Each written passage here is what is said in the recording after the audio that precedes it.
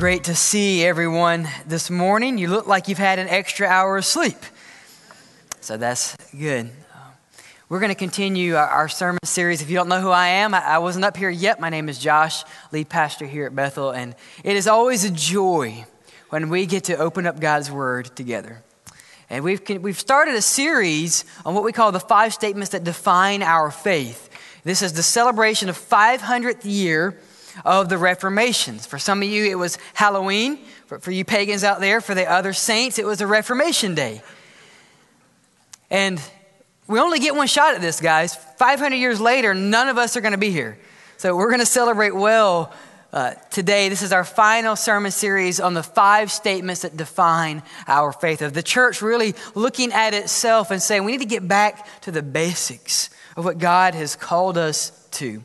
So with that, we're going to look at God's Word because the final sermon in the series is Sola Scriptura, that it is God alone, through Christ alone, by faith alone, for the glory of God alone, and His Word alone is what gives us authority. So with that, if you have your Bibles, please join me in 2 Timothy chapter 3. 2 Timothy chapter 3. We live in a new world, so if you have your Bibles with you physically or electronically, if you have it memorized, please turn to 2 Timothy 3 as we will look at God's holy word. As you turn there, I want to ask 3 questions, and hopefully I will get affirmative for all of these. The first question is this: who wants to have the power of God in their life today? Anyone want to say, that's me? I want the power of God in my life. I hope all of us would say that. The second question is this: who wants the Lord to breathe a fresh breath of His Holy Spirit on you today? Anyone? Absolutely. Lord God, breathe on us. And the third is, who says today, I want to be complete, lacking nothing? Yeah, okay, some of you are not awake. Because that's the desire of our hearts. And there was a survey done recently of 28 scholars in discipleship and 1,000 pastors and over 4,000 Christians in North America. By the way, you can't get 1,000 pastors to agree on anything, but they tried. And the one question they ask is, what defines in your life spiritual maturity? Because they want to unpack what that looks like. And the overwhelming majority of people said this: that we constantly and daily read some of God's Word. The number one contribution to spiritual growth in our lives is constant contact with God's Word. Now listen, what was not number one? Church attendance. Not number one. Sunday school. Not number one. Listening to your favorite Christian radio station. Not number one. Giving, tithing regularly. Not number one. Knowing the newest Bible study out there. Not number one. The greatest thing that we can do in our lives for spiritual growth is what? Constant engagement in God's Word.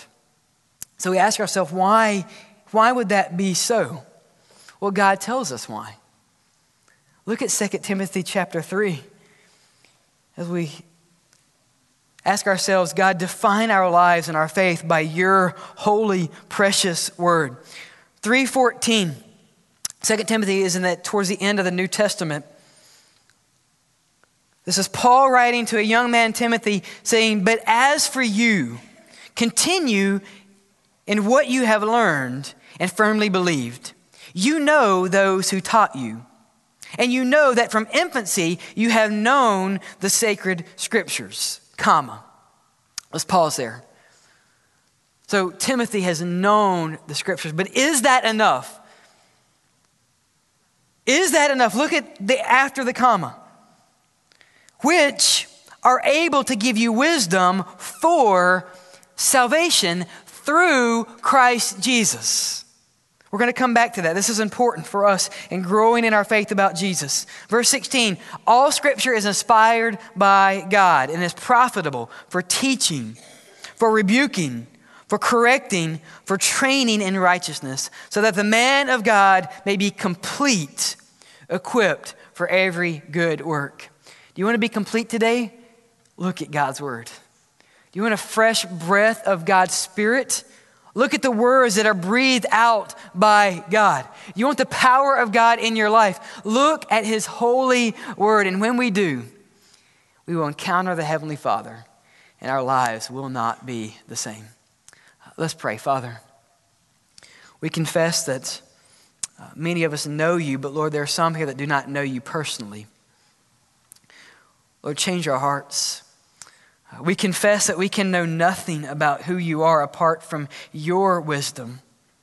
Lord, you are unfathomable, so much greater than we can even comprehend. So Lord, we ask you that you give us wisdom for salvation through Jesus Christ, and that we would grow in our faith, not lacking anything. Lord, this is our prayer. We pray this in Jesus' name. Amen and amen. Sola Scriptura, Scripture alone. I have some thoughts on the Scriptures here and how we apply these out. The first is in verse 14. But as for you, continue in what you have learned, or learned, firmly rooted in the Scriptures. And then remember those that have taught you. The word learned is used here twice. It's actually remember what you have learned and remember those who have learned you. So the first thing that we need to understand in our faith in Christ is that we need to love and live out the Word of God. We need to learn to love and live out the Word of God. You see, Paul repeats this word twice. Why does he repeat the word learned twice? For people like me that are tough to comprehend. So he says this word in Greek, manthano, which means to learn by practice or experience, or to acquire a custom or a habit. To learn by custom or experience. But Paul says, learn to love God's word and to live it out. Why is this important for us? Because look at what Paul does not say. He does not tell Timothy, you know what? Go to church and lecture the people. They really need a Bible study. Just lecture them. Right? Let them sit there and just listen. No, he uses the word that said, let them learn by habit, by experience, or by custom. So what is God saying to us this morning? The same way that Christians have learned God's word through the ages is not by lecture. It's not in assembly halls like this. God's word is best caught, not taught. Some of you have young ones. You understand that. Because they'll come up and they'll say things and you're like, where did you learn that? And then you realize they caught it from you. We're going through some phrases in our home that we don't like. And then we realize, our youngest is 2. And she knows that she doesn't say, oh my goodness, or oh my gosh, because that's too close to oh my God. And we don't want her to think that anyone else is taking the name of the Lord in vain. Well, where did she hear oh my gosh from? Yours truly. So we're telling her, don't say that. And then I realized, she caught it from me. So we tell her, well, you say, oh my goodness. And she'll say it. She's like, we don't say, oh my gosh. We say, oh my goodness. I'm like, who are you? You're only 2. This is not an adult conversation. But what is that a reminder in our lives? That our kids catch things from us. And it's that way with God's word. It is best caught, not taught. So what does that tell us, parents in the room right now?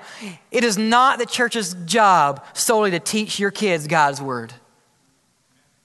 That's not our job.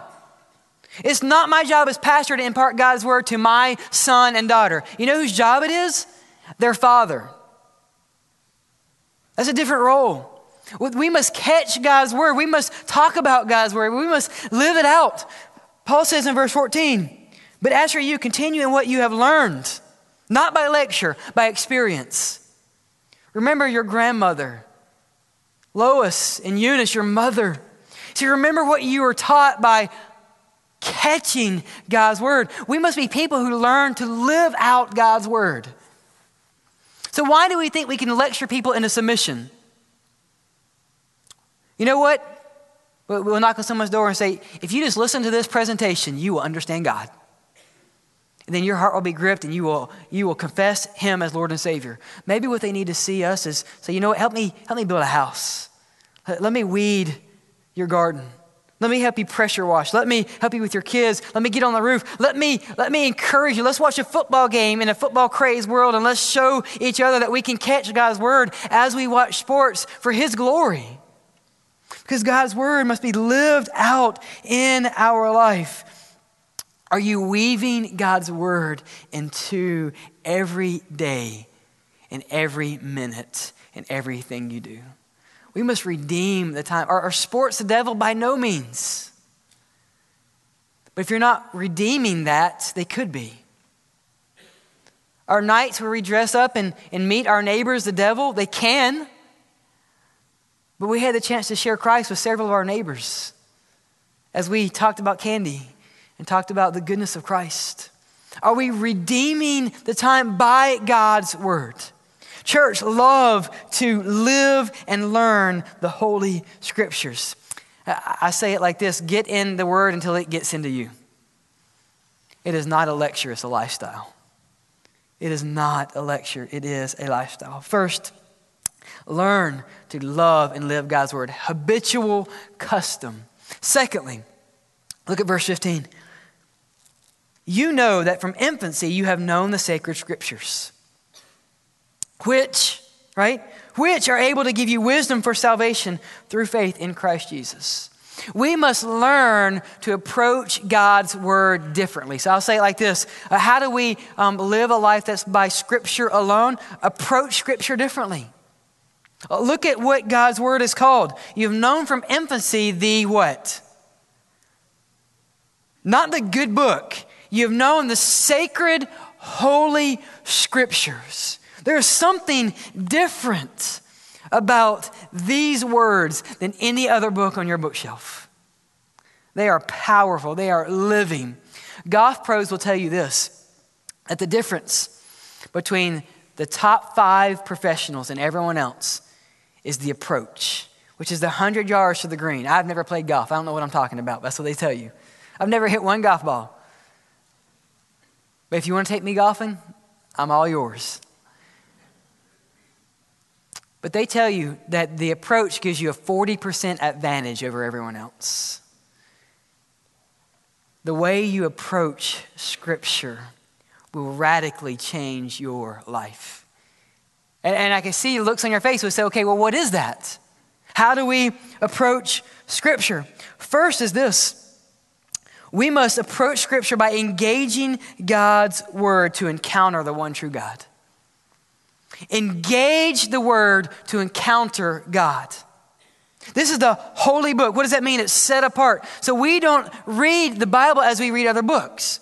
I tell our staff on occasion, my goal when I read, and I try to read more than I do, my goal when I read a book is to only gain one good thought from that.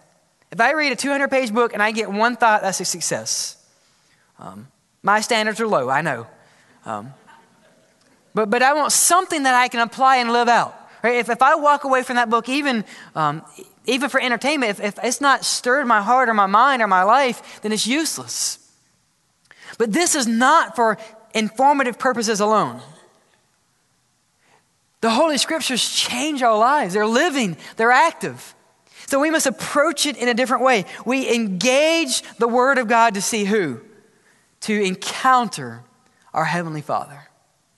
And when we engage that, when we engage God's words differently, when we approach it differently, it changes the way we read it, doesn't it?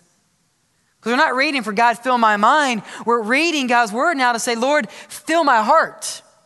And when you fill up my heart, it changes the way I live. Engage the word of God to encounter the Father. Let me say it another way. If you want to encounter the Heavenly Father, you know what you need to do? Engage His word. We encounter the Father by engaging His word. Approach it differently. Secondly, we must approach every scripture as sacred. Every scripture as sacred. Look at verse 16. All scripture is inspired by God. That's not the best translation. The best translation is every scripture is inspired by God. What scriptures are inspired by God? Every or all. So is there not a word in the Bible that is not inspired? I know that's a lot of negatives. Is there any word that's not inspired? No.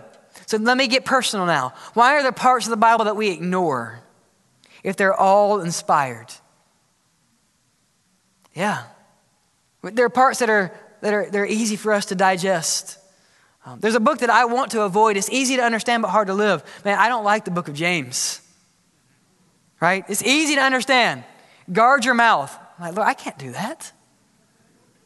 So I turn to Hebrews. I'm like, Lord, let me try to unpack these theological issues. I don't know what they say, so I can't. Lord, you can't hold me accountable if I don't understand. And God says, go back to James. If you don't bridle your tongue, you're like a ship that is tossed to and fro without the rudder steering it. I'm like, Lord, you know I can't do that. Or give me something I don't understand. And God says, my word is not for your mental, cognitive abilities. It is a lifestyle. We must live in a way that every scripture is God-breathed. See, I think that sometimes the reason that we neglect God's word is because we've lost the entire picture. We've lost the every and the all.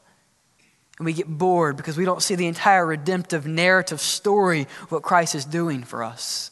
I want you to know that your church and your pastor is committed to preaching the entire counsel of God's word. That's why we say we are bringing the whole gospel to the whole person, to the whole world. That means from Genesis to Revelation. And you might not realize this, but in the last 2 years, we've preached through Luke, then Genesis, then Proverbs, then Colossians, then the Christmas Advent story, and then Hosea, and then Exodus, and next week we'll finish 1 John. See what we're doing? We're saying, God, if we go to the beginning, you are faithful and you are true. And Lord, if we go to the end, you are faithful and you are true. And Lord, in the beginning, when you created the heavens and the earth, that word applies to me.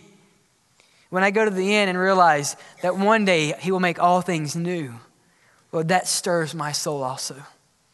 Every word is inspired by God and is for you and for me. Literally, the word inspired here in verse 16 is this: theopneustos. It's theo, God, and pneumoi, which is the spirit or breath. So it is God breath. So if you want God to breathe on you, you know what you do? We don't look around and say, God, let me find your breath and I'm going to jump into it. God's already breathed out for us. Like we say, God, you've already breathed this out. Lord, I want to be where you have breathed. How wonderful a thought is it that God has breathed out something for us? Let that roll around in your mind and your heart, that God has breathed out his words. I'm thinking of the old hymn some of you might know. Breathe on me, Holy Spirit, breathe on me. Take thou my heart, cleanse every part. Holy Spirit, breathe on me. As a little child, that song bothered me. I'm like, where is the Spirit? This is not good. The spirit world, growing up at church, that kind of freaked me out. I mean, my parents are thinking, breathe on me, Holy Spirit. I'm where is he? Then I realized God's Spirit is living in us. And if I want the breath of his Spirit, that I can read his word and the Spirit inside of me, the same Spirit that inspired and breathed out his word, now join and my heart is stirred. We must approach his word differently. Approach it differently. It is sacred. If you want to grow in your faith, change the way you approach. If you're a golfer, your approach changes the way you play. If you are a believer in Christ, the way you approach the word will radically change your life. Will radically change your life. Learn to live out God's word. Verse 15. Approach Scripture differently. We also see this about living through Scripture alone in verse 15. Paul says, you have known from infancy the Holy Scriptures, which are able to give you wisdom for salvation through faith in Jesus Christ. So the third truth we need to realize is that Scripture awakens your heart and mind to salvation. Scripture awakens your mind and your heart to salvation. So let me say it in a negative way. The goal of God's word is not your knowledge or your wisdom. Counter to that, actually, the Bible says that wisdom puffs up. In 1 Corinthians 8, about food offered to idols, we know that all have knowledge. A knowledge inflates with pride, but love builds up. And if you're honest, sometimes church people, we tend to get the big heads, where we're full of knowledge and it has not penetrated our heart. The goal of Scripture is not your wisdom. What is the purpose of Scripture? That you will know the Holy Scriptures, which are able to give you wisdom for salvation through Christ Jesus. Through Christ Jesus. Now, let me just say this for the church. If we're honest, there are points in our lives as a church, the invisible church, and as a local church, and as a church person, a personal member of God's community, that we need to offer repentance because we have used God's word arrogantly and prideful as a hammer, not as a loving tool for the gospel. Right? We've used it because we've had God's word pridefully and it hasn't penetrated our heart. You say, well, Pastor, what are you getting at? I'm glad you asked. And if this offends you, I pray that the Holy Spirit would lead you to a place where you can repent of this. And if you have questions, please see me afterwards. Leviticus 19:28 says this: "You are not to make gashes on your bodies for the dead or put tattoo marks on yourself. I am the Lord." Now, growing up in the environment I grew up in, that was used to remind me, look, do not get a tattoo because that is sinful. Like, you will die and go to hell if you get a tattoo. I'm like, I don't want to do that, so I'm not going to get a tattoo. I don't have any tattoos. But let me just say this as a word of caution for us using the Bible arrogantly and pridefully, sometimes without knowledge in our minds and hearts. We also neglect verse 27, the verse right before 28.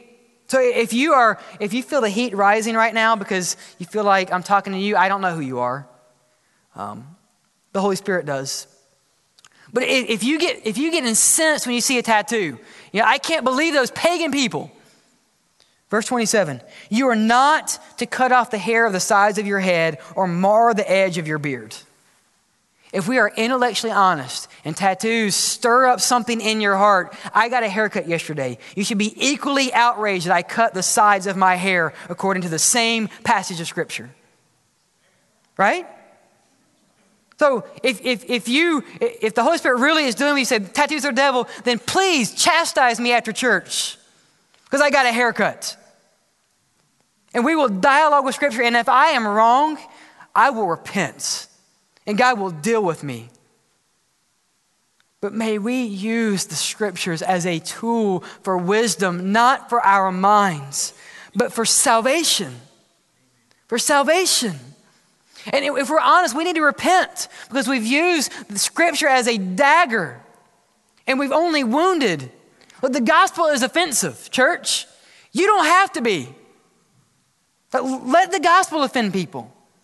Let the Bible remind people they're sinful and are in need of redemption. You don't have to be the thorn. Let Scripture do that. And that penetrates me because I've been offensive before and I didn't need to.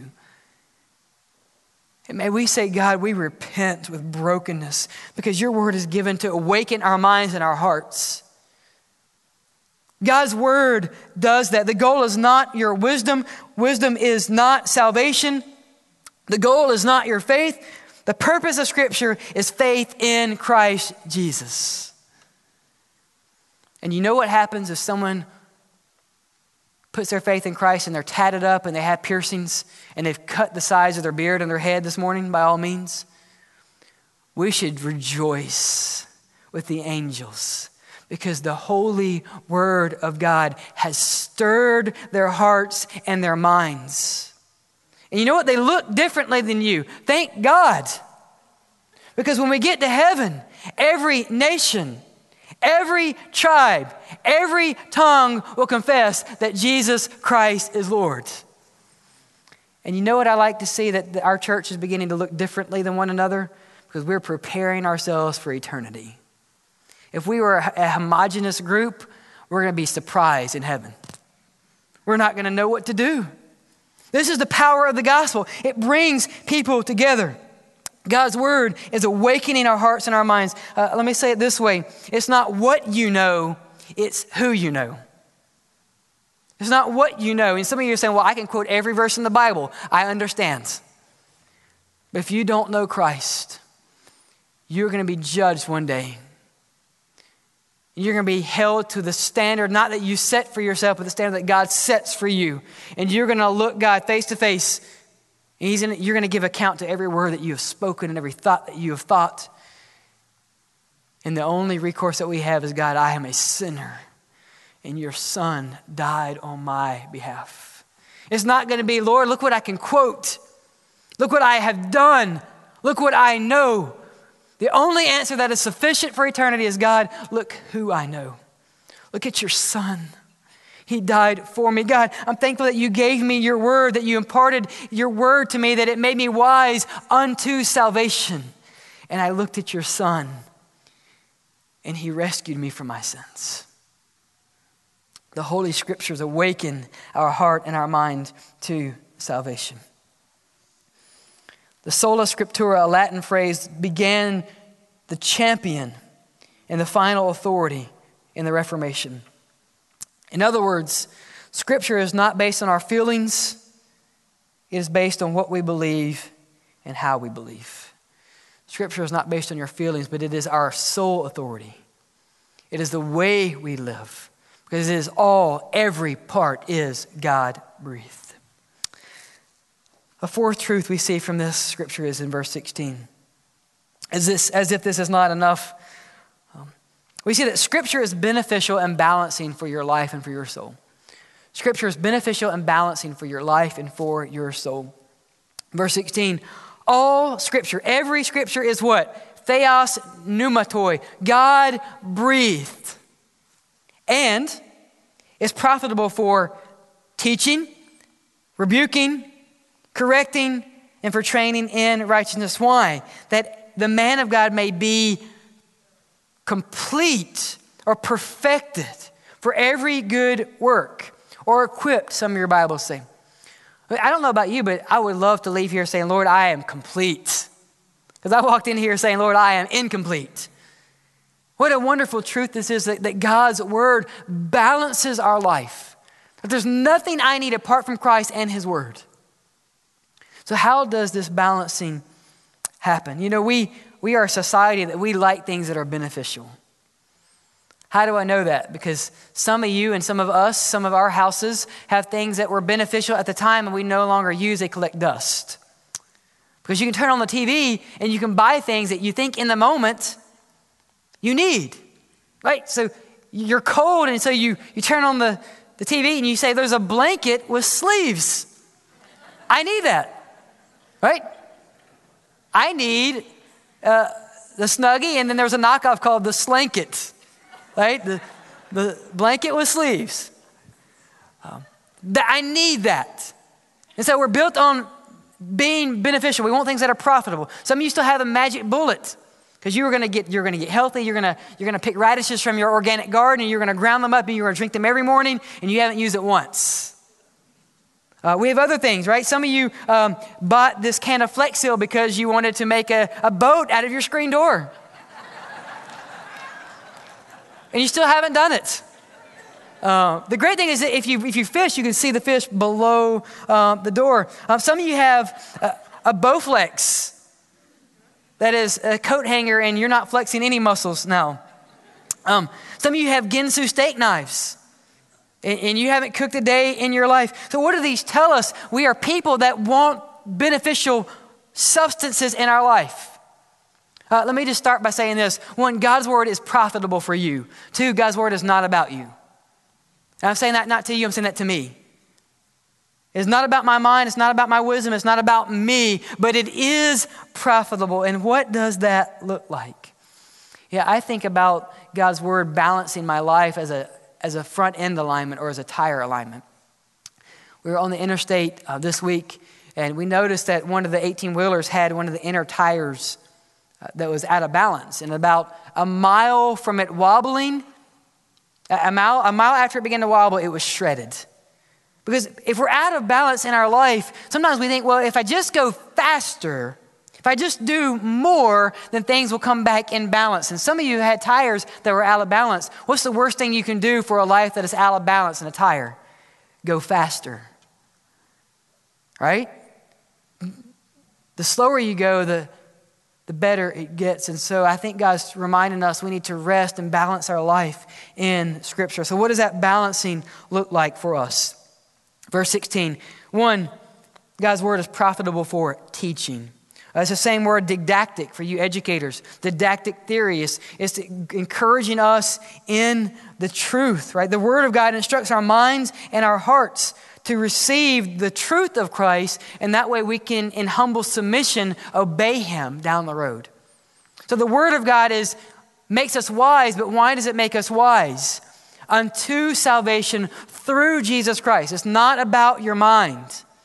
It's not about your wisdom. It is about the wisdom wrought and found in the Holy Scripture. God's word teaches us. God's word also, look at this, verse 16, it rebukes us. Now, before you get all giddy and you're like, I'm about to rebuke someone today. The pastor said I could. We're about to throw some gospel shade on people, right? Before you go around throwing Leviticus, I've already warned you there. Before you go into your barber and start attacking them, this actually means it is convicting for sin in your life. Right? It's refuting error. And whose error? Not yours. The error is mine. Sometimes we avoid God's word because we open it and God's word is attacking our lives. Because God is rooting out the gangrene of sin that still lies somewhere in my life. And that's profitable. It's hurtful, but it's profitable. God's word penetrates the deepest parts of our need. It's living, it's active, it's double-edged. It penetrates the very joint and ligaments in our life. We learn through truth. It rebukes our sin. Thirdly, look at the profitability of Scripture. It corrects. Corrects means to restore to an upright position that which has fallen. Sometimes we think of correcting as negative, don't we? But correcting in Scripture means that you're restored. It's a good thing. God doesn't want you to lay down and fall down. God wants to restore you to the right and righteous path. We also see this. It is profitable for training in righteousness. This word means chastisement or discipline. I think it's best in this way. I was reading a story earlier the week about a man named Ed Fallbear. And they call him a cupper. It means he's a taste tester. And his taste buds are registered with the state of New York. And how awesome would that be? His taste buds are so refined that he can tell you by one sip where the coffee beans are located of the coffee cup that you brewed. Not only this country around the world blindfolded, but he can tell you this. He can tell you that the coffee is not only from Guatemala, but what state it comes from in Guatemala, what altitude it was grown at, and what mountain. And that's impressive. How can he do that? Because he's trained. And God's word trains us rightly. God's word is profitable for us. God's word balances and benefits our life. Some of you have been very uncomfortable this morning, as I have, because you are not where you need to be or want to be when you engage God's word. That you look back through your week and you say, well, I've only read my Bible once, and I feel like a failure. There's hope. There's hope. I want to remind you this, though. What is the most unread book in the world? I know what you want to say. Go ahead and say what you want to say. The Bible, right? That's what you want to say. Youth, you have a different answer? You cheat. You cheat. What is the most unread book in the car's manual? Right? I have one that I have not read. Okay. This comes from Brad. It's a great reminder. Do you know why some of you read the car's manual? Because there's an emergency. You get it out when there's a flat. You're like, where is the spare? Or where is the fuse? Right? Some of you are like, what's the spare? We'll have another class. That's another sermon. But if we're not careful, we often do the same thing with God's word. My car owner's manual says this: to ensure safe and economical driving, day-to-day care, and regular maintenance are essential. It is the owner's responsibility to perform regular checks. I just want Toyota to know that I check my car every time I get in it. That would not be truth, because I have not read the owner's manual. And if we're honest, some of us treat God's word the same way. That we go to his word when there's trouble. We say, Lord, I'm down today. Let me find a scripture. I need encouragement. God, there's a thorn. Where was that scripture that says, my grace is sufficient? Lord, I need you. And God reminds us to ensure day-to-day living, regular engagement is necessary.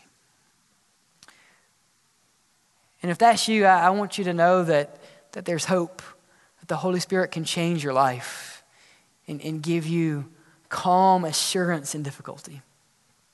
And it happens in this way. Would anyone, and I just want to, since we're all in this together, anyone here this morning admit, I've failed where I want to be just reading and engaging God's word. And anyone, I'm in that category, right? I don't read it like I should, and then I don't even read it like I want to.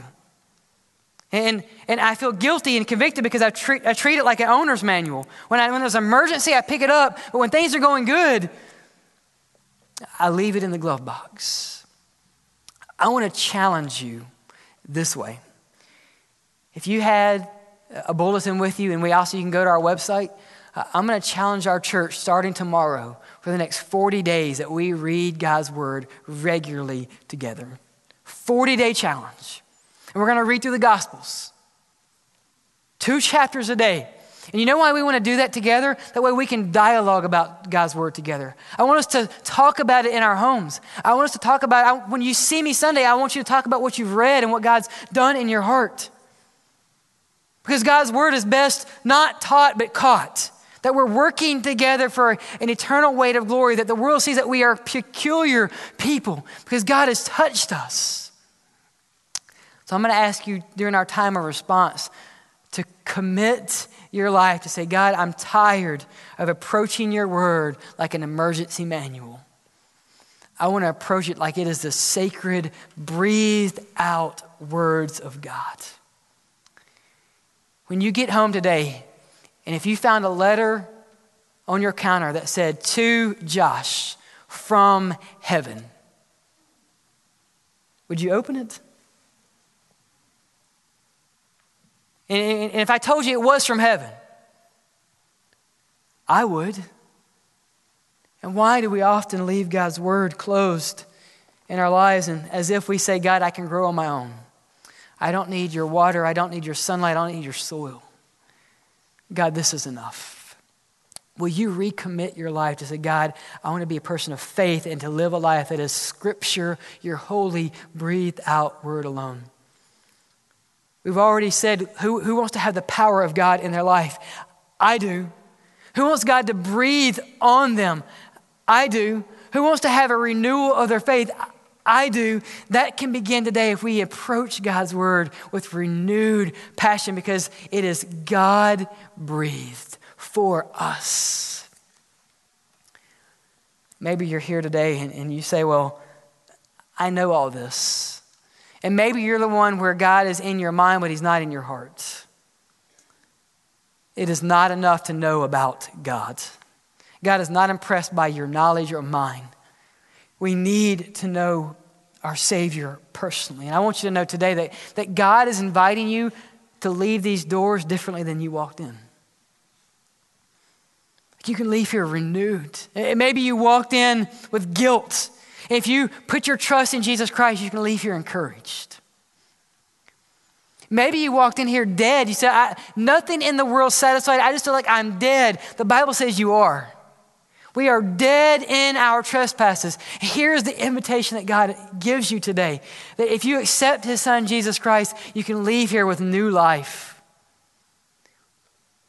Maybe you walk in here and today you say, I have come in here alone. I don't feel like I have a friend in the world. I want to invite you to put your trust in the one who will never leave you nor forsake you. His name is Jesus. His name is Jesus. Maybe you've come in here and you are struggling with addiction and chain in your life. By the way, everyone is struggling with addiction. It's called sin. Read Romans 7. What I want to do, I do not do. What I do not want to do, I do. And the good I want to do, I do not do it, Paul says. I want you to know that you can leave here with freedom if you surrender and bow your knee to Jesus Christ. Maybe you're here and that you feel like that tire. You feel like you're out of balance, and the faster your life speeds up, you feel like you're about to shred in a million places. I want you to know that Jesus Christ is the one that can pick up those pieces and balance your life again. But it is through his words. I invite you to know him personally, to pray a prayer of faith, and the prayer can go something like this: Lord, I failed, I've done everything, and I realize that you did it all, not me. I repent and I trust in you. For the glory of God, amen. During our time of response, we're going to have our counselors up here to meet you and pray over you if you need that. Brad, I might invite some of our men up. We just had a rash of people that are struggling physically. And if you want our elders and our leaders to pray over you and anoint you with oil, I'm going to invite you to come to my right today and to your left, and we're going to pray over you as God's word commands us, because we believe in the power of God's words. And we believe that God's word is for us, for our good and his glory. Let's pray.